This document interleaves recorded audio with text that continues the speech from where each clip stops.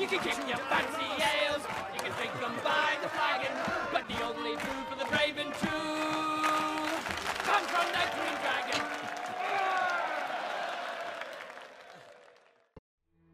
Beorn is a towering bear of a man, literally. A burly woodsman whose home is on the outskirts of Mirkwood. Beorn is a skin changer, a man with the power to adopt the form of the bear that he so uncannily resembles. Beorn is a mighty force for good, who may yet play an instrumental part in the rising struggle against the forces of evil. Welcome to The Green Dragon, your weekly podcast about the Lord of the Ring and Hobbit strategy battle games by Games Workshop. Thank you very much, David, for that reading. Oh, thank you. I'm Jeremy, and with me we have Charles as well. How's it going? Now, you may have guessed from the title and the reading, we are talking about Know Thine Enemy, Beorn. Okay, we're going to start with a model, because here we have people who care about the aesthetics of the game. Let's talk about the models. Now, I've laid them all out in front of us. I've got them all painted. I'm ready to show them off. Let's have some comments. Looking at Beorn, he is what you'd think. He's a tall man, he's got a big axe, and I reckon your paint job combined with a fairly impressive model, it's come out beautifully. He's definitely taller than a standard man. He's not absolutely huge. I kind of like that because he's often with the dwarves in the scenarios, or you need him to stand out a little bit. So that's pretty good. He's bigger than a hunter orc as well, but not too ridiculous. He's quite big, but not overpowering. I'd say compared to some of the older men models like Gondor and Rohan, which were released a very long time ago in plastic, he's absolutely giant though. Yeah, but that's what is described as, I think. So that's not too bad. And we've got multiple poses of him. So the first one we've got is him holding his two-handed axe. That was the first release. So stock standard, a nice pose. I think it's actually my favorite of the lot of them. Yeah, I think it's pretty dynamic as a pose. It looks like he's actually about to take a swing into a bit of wood like he was in the movie when they first encountered him. Actually, I believe that was the extended edition of the movie, not the theatrical release. Yeah, they put him in the extended edition a lot more, which is good because he was sort of got the short end of the stick in the first one. We've also got the Beorn and bear combination there. So we've got Beorn now leaning up against his axe. It's still a nice pose, still quite good, but it's not as dynamic. And you've got the bear, which is, some people like it, some don't. Yeah, with regards to the bear model, you had one that we used to use when we had scenarios with Beorn, because I believe we wrote our own Hobbit scenarios a while ago. And I much prefer the model that you used to use, though I'm not entirely sure where you got it from. Neither am I. There was a range of not Hobbit models at 28mm a while ago, but I can't seem to locate who owns it. So they had some adventurers, 9 adventurers, they had some goblins on wargs, and they had some various other things. And one of their model was a huntsman and a bear. Now, the huntsman was rubbish. It was really a terrible model, so I didn't get that one. But the bear itself, I think it's quite good. I've got it in front of us. It's slightly bigger than the bear from Beorn the Bear. It's a more stereotypical black bear, but it looks quite good. It looks the part. But I also quite like the other one that some people don't like. It's a bit smaller, but I think it looks the part, and if it's painted well, it looks okay. I think the main difference between your bear and the official bear is yours looks a bit better fed. Like it's a bit sort of... Yeah, he's a chubby bear. Yeah. He's been out, he's fed well, he's slayed some foes, he's living well. I think also he's in a better pose because he looks like he's hooking into some goblins or some wargs or something like that with his claw in the air, whereas the other one's just more on the prowl, kind of hunting out orcs rather than actually attacking them. I'm hoping someday to maybe use him as Grim Beorn, or maybe do a scenario where we have multiple Beornings and having the 2 bears going at the same time. So having 3 of the men is actually okay. They look very similar, but I'm okay with that. The last model I've got in front of me is a modification, a conversion on the original Beorn the man, and I've put a bow on him. So I took the bow from the Gladrum Cavalry, I believe. They had some separate bows, and the quivers might have been separate, or I might have cut them off. I can't remember exactly, but it's quite a long bow that he's got. I've got that in one hand, and I've got the axe in the other hand. Hopefully I can put these up on the episode thread or on the cover of the episode. We'll see how we go. But I quite like this one because he does have a bow option. Yeah, and the bow looks really to scale with him as well. Like, it looks like it's about 7 foot long, which is a good deal longer than the average bow. Almost the length of an English longbow or something like that even. Yeah, I've put that model on the table before, or put it around people, and people ask me if it's a great bow And I said, no, it's just a strength 2 bow. And they look at me in shock. Like, oh, it must be a great bow. Or It's they at expected least that. an elven bow. Yeah, I go, no, I don't need it. Only the strength 2. That's all we need for bows. Okay, so let's go into the stats. Charles, go for it. Well, we start out with his man mode. Most of us know that he can go between man and bear. So his man mode is 6-inch move, fight 6 with a shoot value of 3+ because he does have access to the bow. He's got strength 5 and defense 5, 3 attacks, 3 wounds, courage 6, 3 might, 3 will, 3 fate, and he comes with a 2-handed axe. So you said, what was it, fight 6 with 3+, is that right? Yeah, that's right. Yeah, I'm just going to check if I heard that right, because for some reason I heard 6+ to shoot. I went, oh, that's rubbish. Why did I give him a bow? Yeah, okay, the bear. The bear is basically a more buffed version of him. He's got 8 inches move, fight 8 with only a 4+ shoot value, but strength 8, defense 8, again 3 attacks, 3 wounds, and courage 6. And his might, will, and fate value are a little unique in that they're represented by stars, and that means basically that he retains the values that he had when he was in a man mode. Okay, so Beorn has a fairly impressive array of special rules, starting with Burly, which is your ignoring the neg 1 to wound. No. Starting with Burly, which is your ignoring the neg 1 to win the fight when using a 2-handed weapon, on through Fearless to Resistant to Magic, Woodland Creature, and his own specialized special rule, Skin Changer. Beorn has the ability to transfigure his body into a deadly bear. To change Beorn's form, roll a d6 at the start of his move phase. On a 4+, Beorn changes shape from a man into a bear, or vice versa. Replace the Beorn model with the Beorn the bear model, or vice versa. Beorn can then continue with his move as normal, including making charges. Beorn cannot change form if there is an enemy model in base contact. When he shifts into bear form, he still has Burly, he still has Fearless, he still has Resistant to Magic and Woodland Creature. He, however, gains Terror, he gains an extra brutal power attack, which I'll come back to, and he gains Berserk. Berserk, as a bear, Beorn pushes aside his quiet wisdom he possessed as a man, instead becoming a frenzied killer. Beorn the bear must always charge an enemy if he is able to do so. Additionally, Beorn may not use a stand fast or heroic actions from other models, and any other models may not use his whilst he is in bear form. Shall we go back to the crushing attack now? Okay, I almost fell asleep after that because you just went through and read the entire rules without my commentary or translation. I see. Over to you. So we've got terror only in the bear, is that correct? Correct. And then we've got the changing form rule. So it's basically a 4+ to change form at the start of the move, is that right? Roll at the start of his move, yes. Yep. So you declare you're going to change form, go for it. You keep your stats the same. So if you've got 3 might, you keep your 3 might. If you've got 2 might, you stay on 2 might. You can only change once per turn, I take it, because it's at the start of the move. Correct. Can you do it in the combat phase? It just says at the start of Beorn's move. So I guess that means no. I would think it means yes, wouldn't it? Because you get to move again in a heroic combat. Yeah, well, if you're going to call a heroic combat, I don't see why not. But usually if you want to go from man mode to bear mode, don't you try and do that as soon as possible? You might not be able to fit the base in. Does that mean you could attempt to change in the move phase, fail the attempt, try again in the combat phase of a heroic combat, or succeed in the change, then barge to allow you to move again, turning back into a man? Okay, so in a heroic combat in the fight phase, a hero calls a heroic combat. If he slays all his enemy, we know that. He may move again before proceeding with the fight phase. He may move again. This additional move can be a charge into new enemies if you wish, in which case the models will fight again in the ordinary sequence. So unless it's been FAQ'd recently, I think you can, because it's an additional move and at the start of his move. So at the start of the additional move, then he would get another 4+ shot.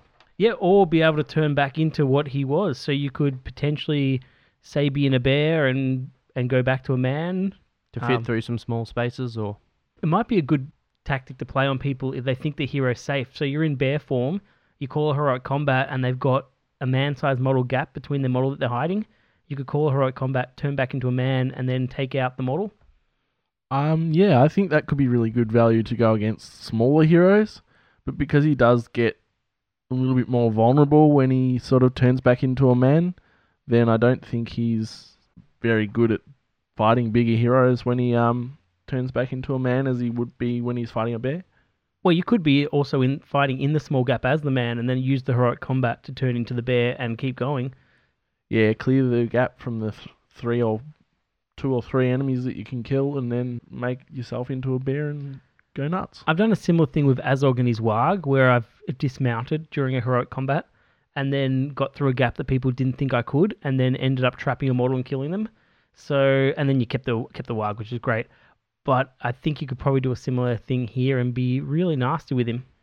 Would you have to call the heroic combat, or could you use this off a barge? Do we know how that's worded, or No, Barge is something different. Barge is... a special move, or Yeah, I'm not sure about this one. It's the monster may move up to d6 inches in any direction, including making a further charge if he wishes, if the monster uses this move to charge another model. So it's a move. Is it an additional move? I'm not quite sure. Yeah, quite possibly. But I think it's not as clear as the other one, which said it's an additional move. You get to move again. This one says you just do a d6 move. So maybe not. That's a tricky one. his other rules? He has Berserk, where he has to charge nearby enemies if he can do so. Yep, and this is the one that you actually like if you're playing against him, because it means that you can bait him away. You can, if he's in the bear form, use him to charge ones. I guess that's another reason why you might want to turn back into a man. If you're in a position where you didn't want to charge in the following turn, you could turn back into a man after heroic combat or somewhere definitely. else. We have found before that it's rather beneficial sometimes to not have to charge someone, but we've also found that you can use that rule to your advantage by throwing someone away where you sort of want to be rather than having to charge where your opponent wants you to be. Yeah, there's some good tactics there on both sides, and the other one is that he's cannot benefit as a bear from other people's heroics, or cannot use his heroics to benefit others. He's basically on his own, and that can be a real disadvantage. So you might want to be in the man, especially early game if you're doing things like marching or heroic moves and things like that. You probably don't want to spend his might. You probably want to use the others. I know he moves faster as a bear, but because he's a little bit uncontrollable, I could see you wanting to use him in a man form at the start of the game, keep him hidden, and then jump out in a bear towards the end.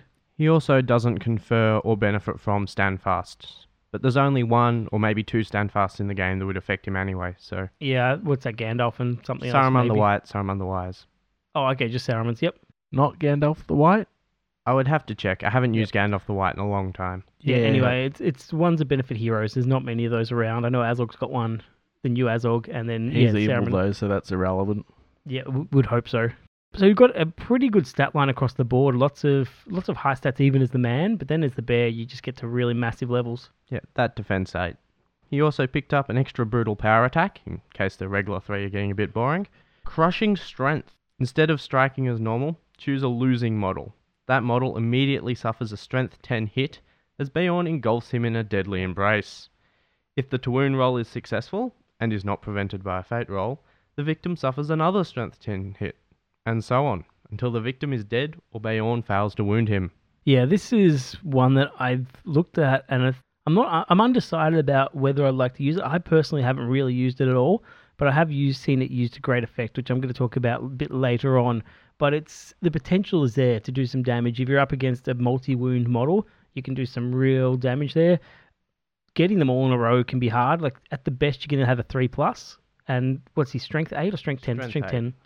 Strength 8, the crushing strength goes up to 10 for this So it's attack. a Strength 10. So anything defense 8 or under, you're going to be a 3+ to wound. So it's probably worth it for a few things. Multi-wound models, trolls, maybe like Dwellers in the Dark, or... I think actually dragons, because don't they have to take a courage check every time they fail, every time they take a wound, or is it just...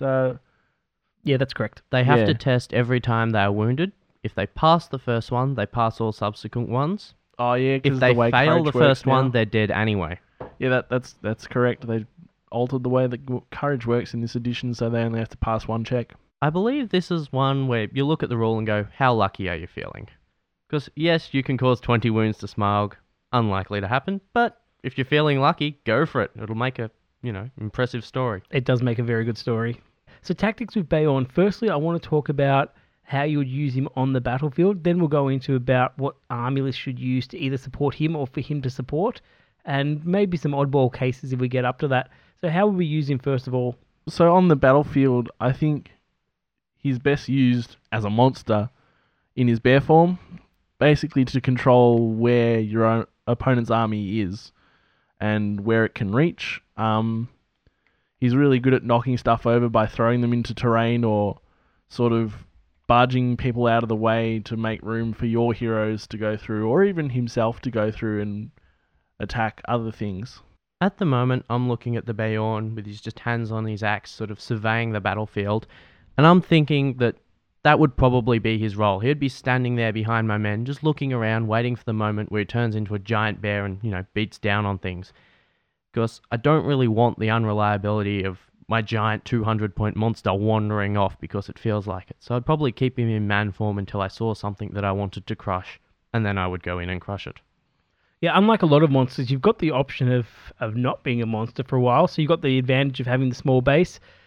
It's still decent stats, but ideally, when combat hits, you want him in the bear form. You want him in the bear form, but you don't want to have that disadvantage where he has to charge a model out of the way you don't want, or he has to miss out on the heroic combat because you've called it with a captain and he doesn't get to benefit from it. So there's times when you want him to be in man form. Most of the time you use him in the way you use a monster in general, as a bit of a line breaker. The barge is fantastic to be able to go assassinate enemy heroes, go hug a big monster if you want and see what happens. You could really use him to force the opponent. And at 200 plus points, he needs to pull his weight there. He probably needs to be going after heroes. He probably needs to be maybe throwing down someone's line and knocking over their whole front rank so your other infantry can jump on them, doing stuff that's really big for the battlefield. Yeah, I see at 200 points he's costed more than most other monsters. He really needs to have an impact on the game to justify the extra cost, I feel.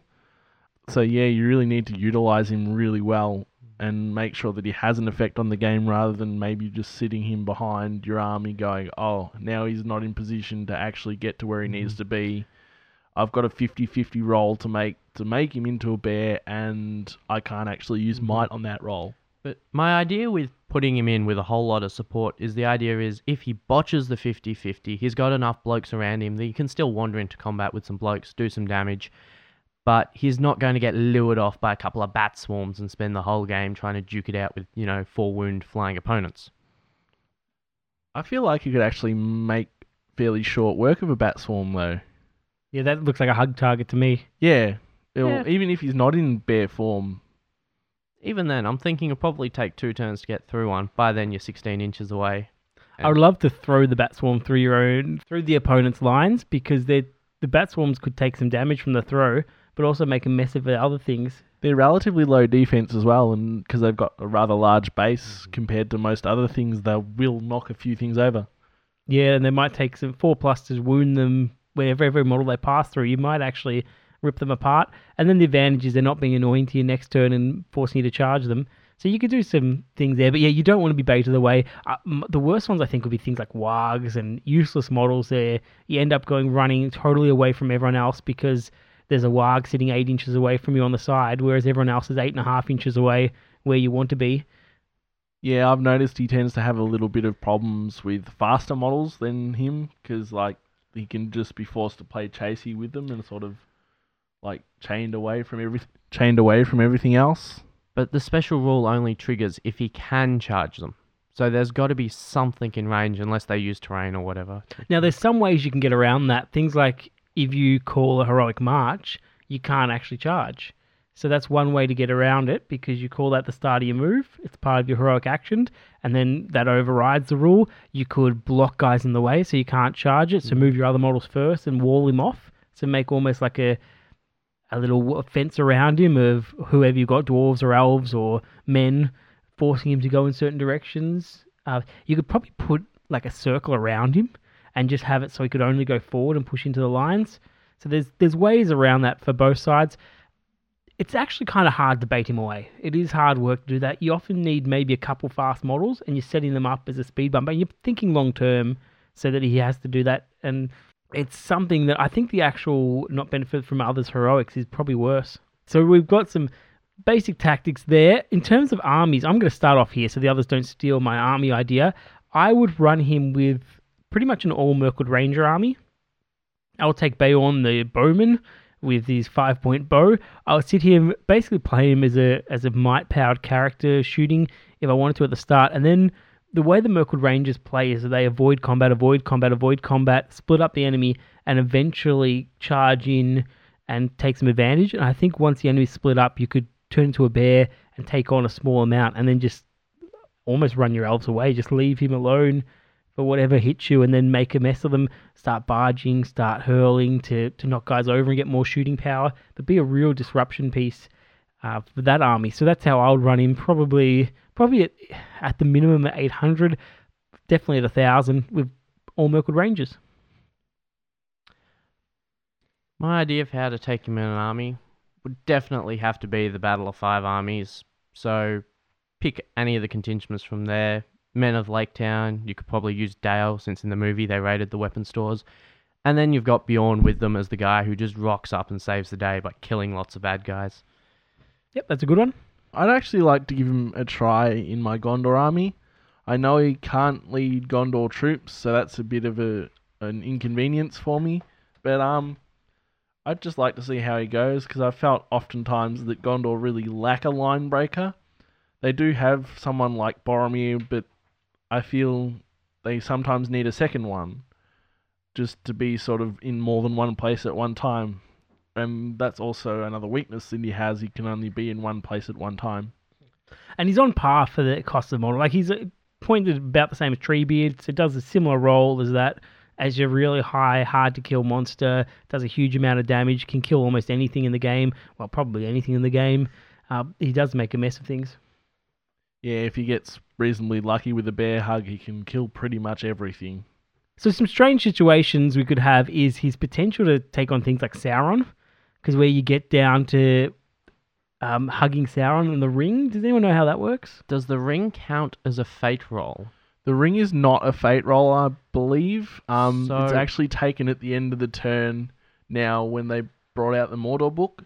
Okay, so it's the end of the turn. Yeah, so it's like a single roll now for encompassing all the wounds that he's taken. So I think the bear hug against Sauron is a bit poor. So it's not we're sitting there, I roll the 3+, you roll the 2+, I roll the 3+, you roll the 2+. It's when he's taken as a casualty. So the bear hug would still work, wouldn't it? It would go, you do the 5 wounds or whatever it is, and then he'll throw his ring at it, and it's without the might use, because it's not one of the things listed for might.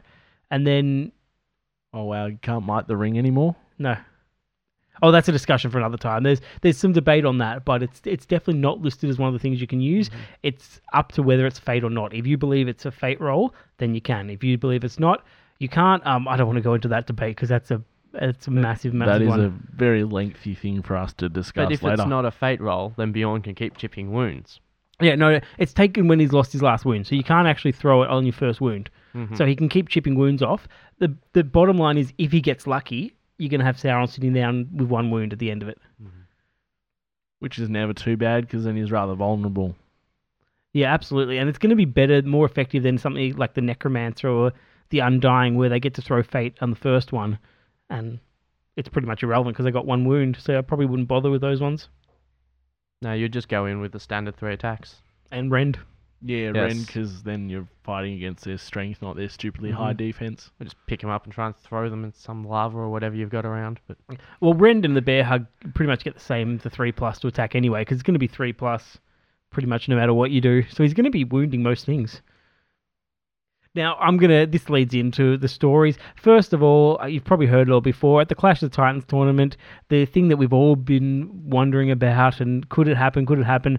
Yes, Beorn did bear hug Gamulmak in the tournament and killed him from 10 to 0 wounds in 1 turn. Now, I don't want to do the math on that because it's a little bit complex with the use of might, but it's something you wouldn't think is likely and you would not bet on it, but it's a big story when it happens. Who can use might in that situation? Beorn used a couple points of might for the wound rolls. Oh, okay. Yeah. So there's no problem. Bear hug you still roll to wound. You can use might on wound rolls. So you use that down. The Murmak pretty much loses combat to Beorn every time if he gets into it. The Murmak loses combat to most things though. So any hero absolutely. Bigger than a captain that it can't just roll over pretty much. Oh, even Rangers of the North have a habit of beating it on the nose.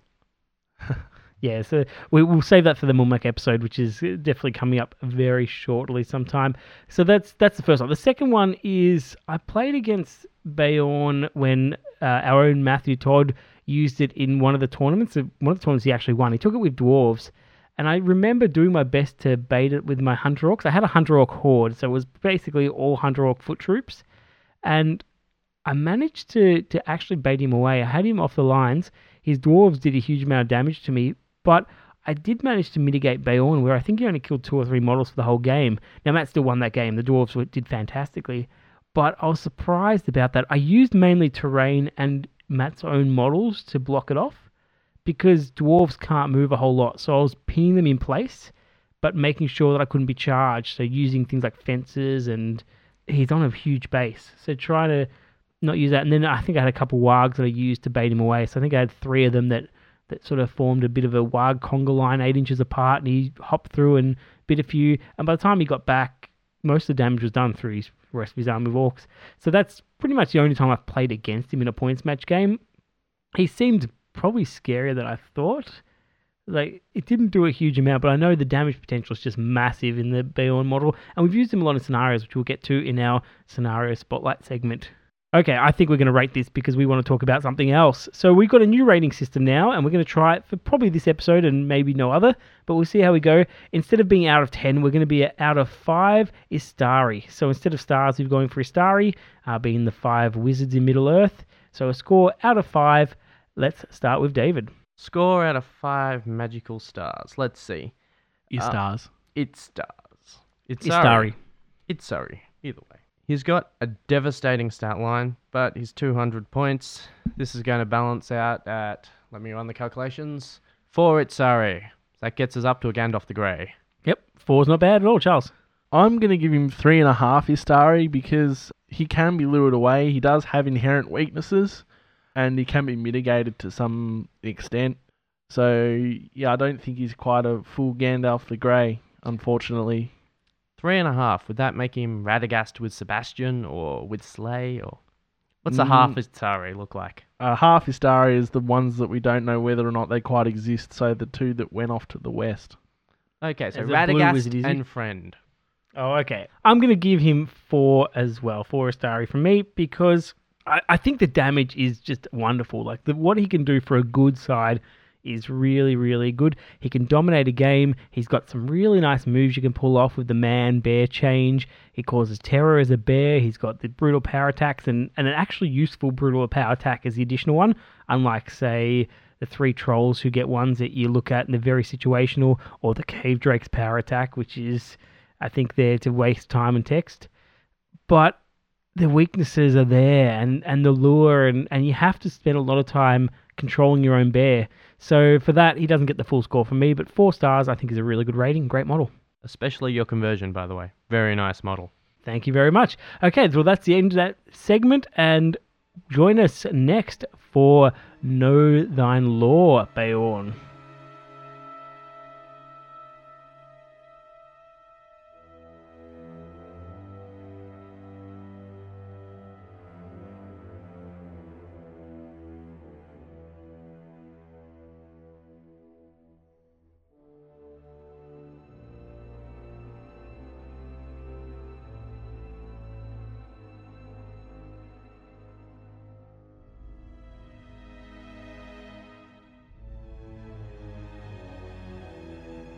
Greetings, comrades, and welcome to Know Thine Law, the quiet corner of the Green Dragon Inn where we keep the sacred texts of ancient wisdom and so along, and generally we take it slow and read through them. Today we're looking at what we have on Beorn. He made it very briefly into the Lord of the Rings, where in the Fellowship it mentioned pretty much what his descendants were getting up to. They'd formed a, hearty band of men that was defending the Vales and generally doing good work. But his star appearance was in The Hobbit, where he comes across as a fairly likeable woodsman, bit gruff, short-tempered, suspicious of strangers, but in these days, who isn't? And generally, when befriended, he's got a fierce chuckle, a hearty laugh. He lives mainly off milk and honey, cream and such like. He keeps giant pastures of bees, big as your thumb, which is not to be sneezed at. But settling down and looking at the character, Beorn is a giant of a man. He wears long wool knitted tunics. He lives in a house that is more rightly a giant log hall. He's waited on by animals that he can speak their language and who appear to understand what you are saying. All in all, he's fairly well an oddball character. He doesn't kind of mesh with those around him, and really, the sort of feeling that you get when reading the chapters when they're passing through Queer Lodgings is that this is a man who doesn't fit. He's created his own world. You've gone through the Misty Mountains, you're approaching Mirkwood, and here you find this little ordered community of, wildflowers have been planted in neat rows, and there's nice hedges of oak trees and such like. So he's out of place, but he doesn't care. His star appearance, however, is the Battle of Five Armies, when he decides, you know what, there's something more than just my little house. There's something more than the community that I've built here with these animals. There is an enemy. There are goblins, there are wargs, and they are roaming the lands. This cannot be allowed. So he goes on the long, slow walk, though we know he can keep pace with the pony in bear form, so it's not overly slow. But he eventually comes to the Lonely Mountain and finds a battle in progress. So, well, he can turn into a giant bear, and as we know from both the books and the game, the bear is not overly controllable. It cannot recognize friends from foe with too much reliability, so he just gets stuck into the fight. In this chance, he happens to get it right and comes up against the bodyguard of Bolg, which has previously defeated Thorin Oakenshield and his best fighters. But here's a giant bear. He doesn't care. He goes in, he picks them up, and he smashes them against each other and generally wins the day. 3 hearty cheers for Beorn. But before closing this segment, returning to the main tables of the Green Dragon, I will leave you with this parting comment that shows up towards the end of The Hobbit. It's referring to Bilbo on his way home after the battle is won and such like. He had many hardships and adventures before he got back. The wild was still the wild, and there were many other things in those days besides the goblins. It goes on to say that Bilbo had Gandalf and Beorn with him, so he didn't really care about all these great adventures. But if you're planning on including Beorn in an army, or if you want to write a scenario for him, that's probably the best lead-in they can give you. Many adventures were had. Which, when they announced that they were producing The Hobbit as 3 movies, was actually how I thought they were going to stretch it out. Anyway, back to the rest of you.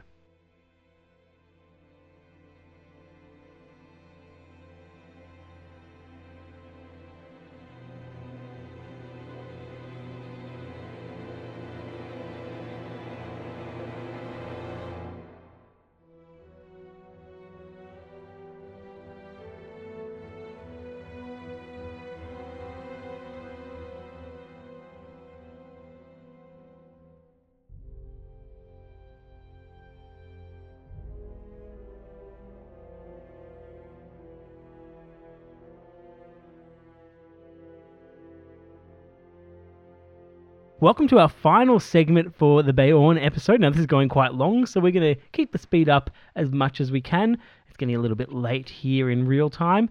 We've got the 2 scenarios. So this is a Know Thine Scenario segment. We were going to do it as a separate episode, but you'll find out why in a moment that we chose not to.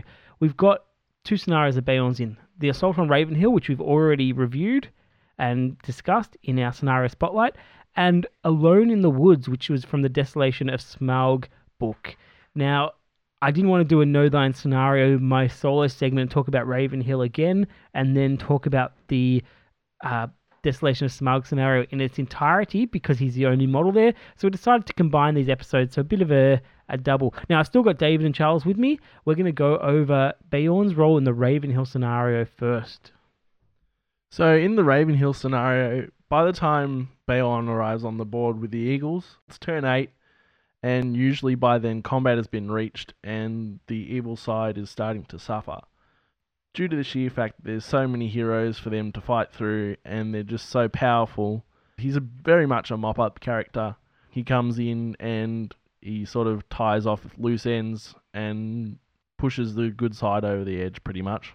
Yeah, he's probably the last character to get into combat because the Eagles are faster than him, Radagast's faster than him.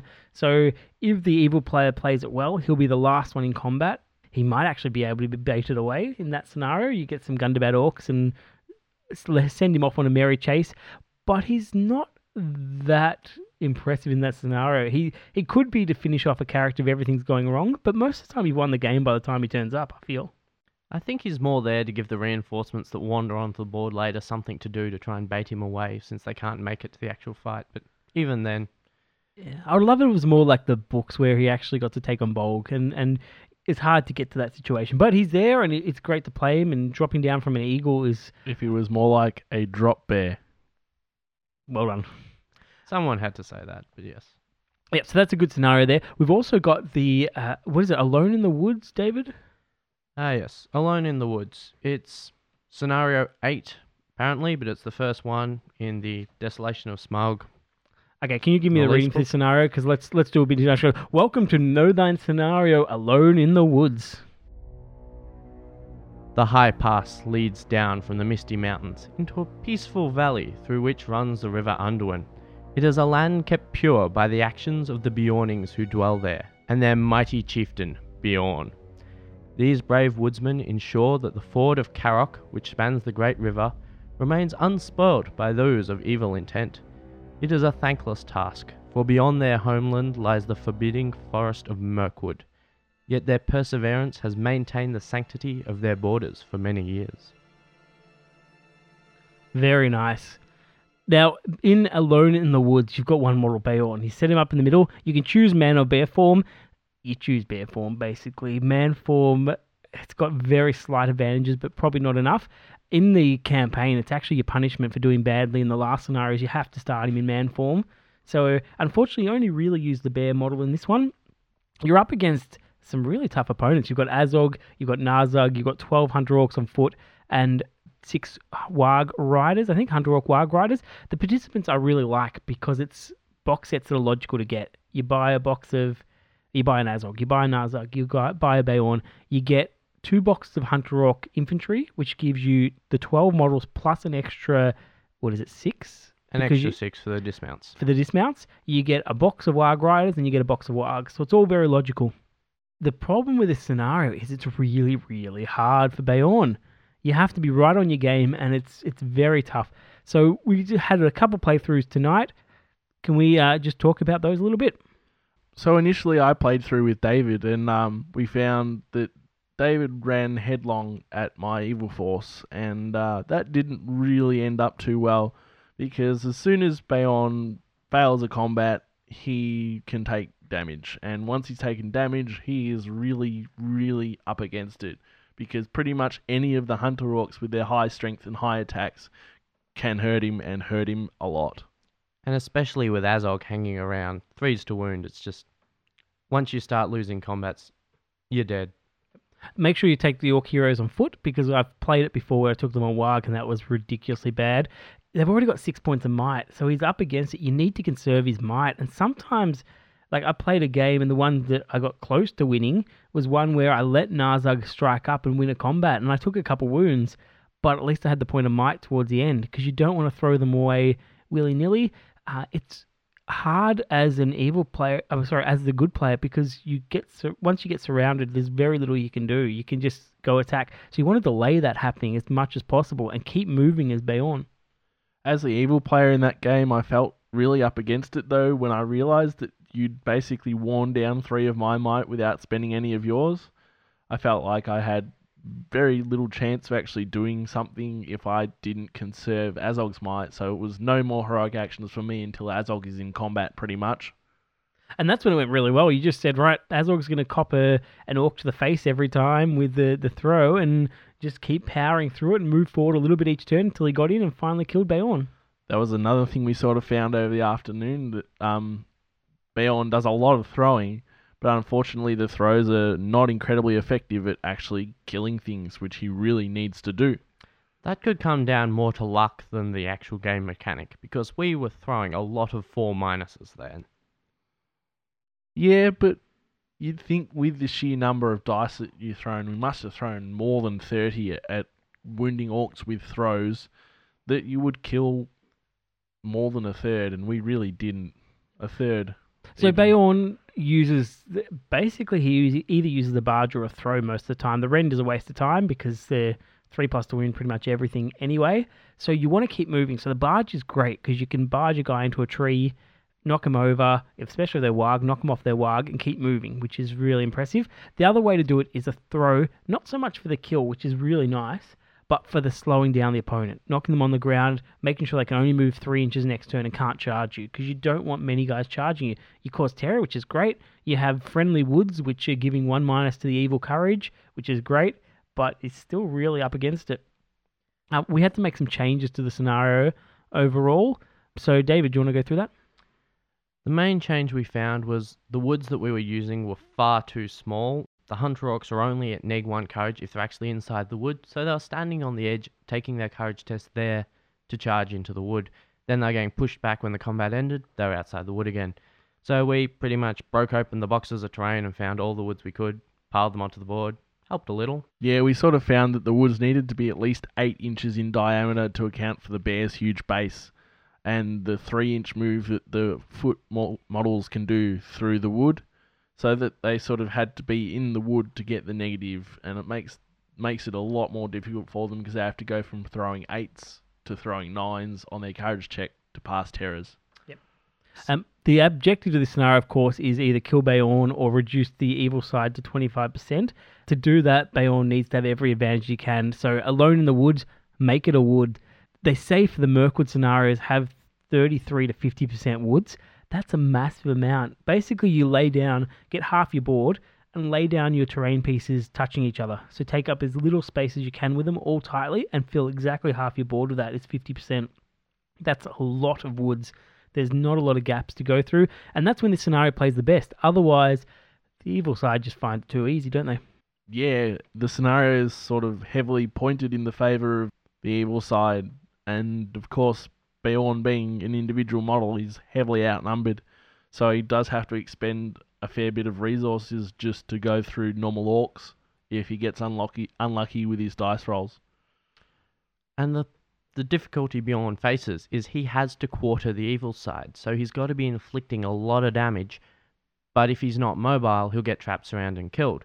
So he's got to be inflicting damage on the move, which means heroic combats, which means might, and he just doesn't have enough. So basically, you want to hover around the woods as much as possible. You want to use your barge and your throw to disrupt the characters as much as possible. If you can throw Narzag or Azog, that's amazing. Throw them through their own guys, because that's possibly the best way to kill them. If not, they're going to be knocked over and not charge you for a couple turns. And keep picking on the weak orcs. Save your might. Use that for winning combats if you have to, whenever you're going to take that. If you can't die from a combat and it's not guaranteed you die next turn, I wouldn't spend the might to win it. So if you're against one Hunter Orc or a Warg Rider or something like that, you might decide just to lose the combat and take the wounds, because it's all about killing the orcs, which is a tough one. This is the actual kind of scenario I really love. It's got a lot of thinking in there. It takes a lot of brain power to use it. It's very tense the whole way through for both sides. It's an unusual scenario because there's only one model on the good side, and there's a few of these scenarios around. And I think this one does it best. Like, there's a few others I can remember. There's a Shelob Hunt scenario. Or not Shelob Hunt. The one where it's Sam and Frodo against Shelob.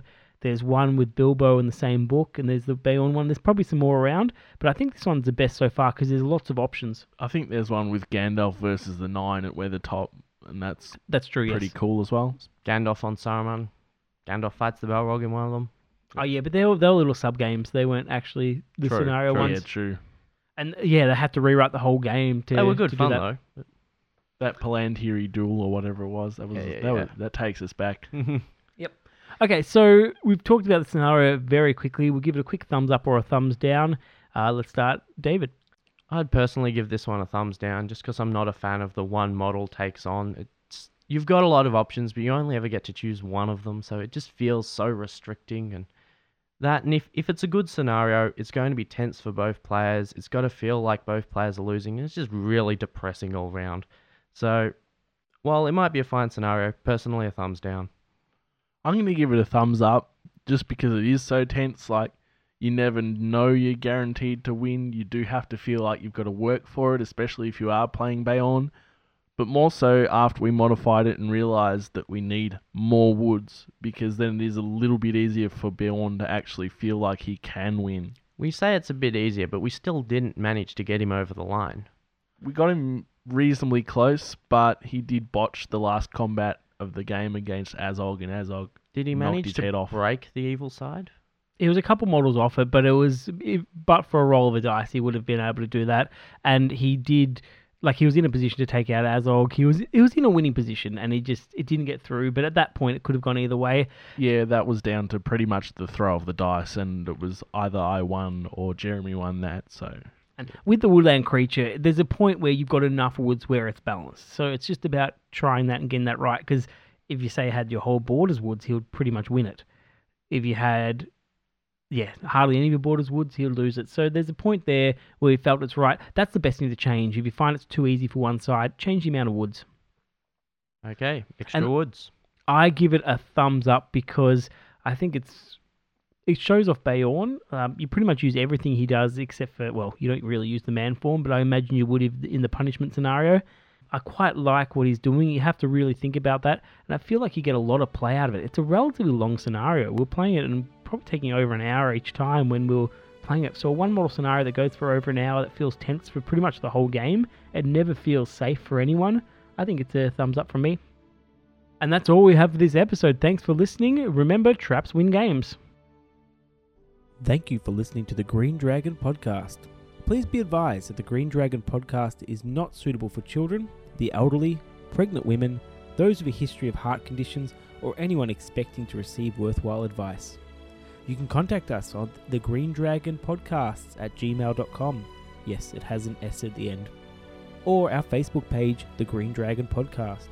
We do not claim ownership of any works based on J.R.R. Tolkien, New Line Cinema, Warner Brothers, or Games Workshop. This podcast is purely for entertainment. The thoughts, as rare as they are solely that of our hosts and guests. Farewell, listener, until we meet again.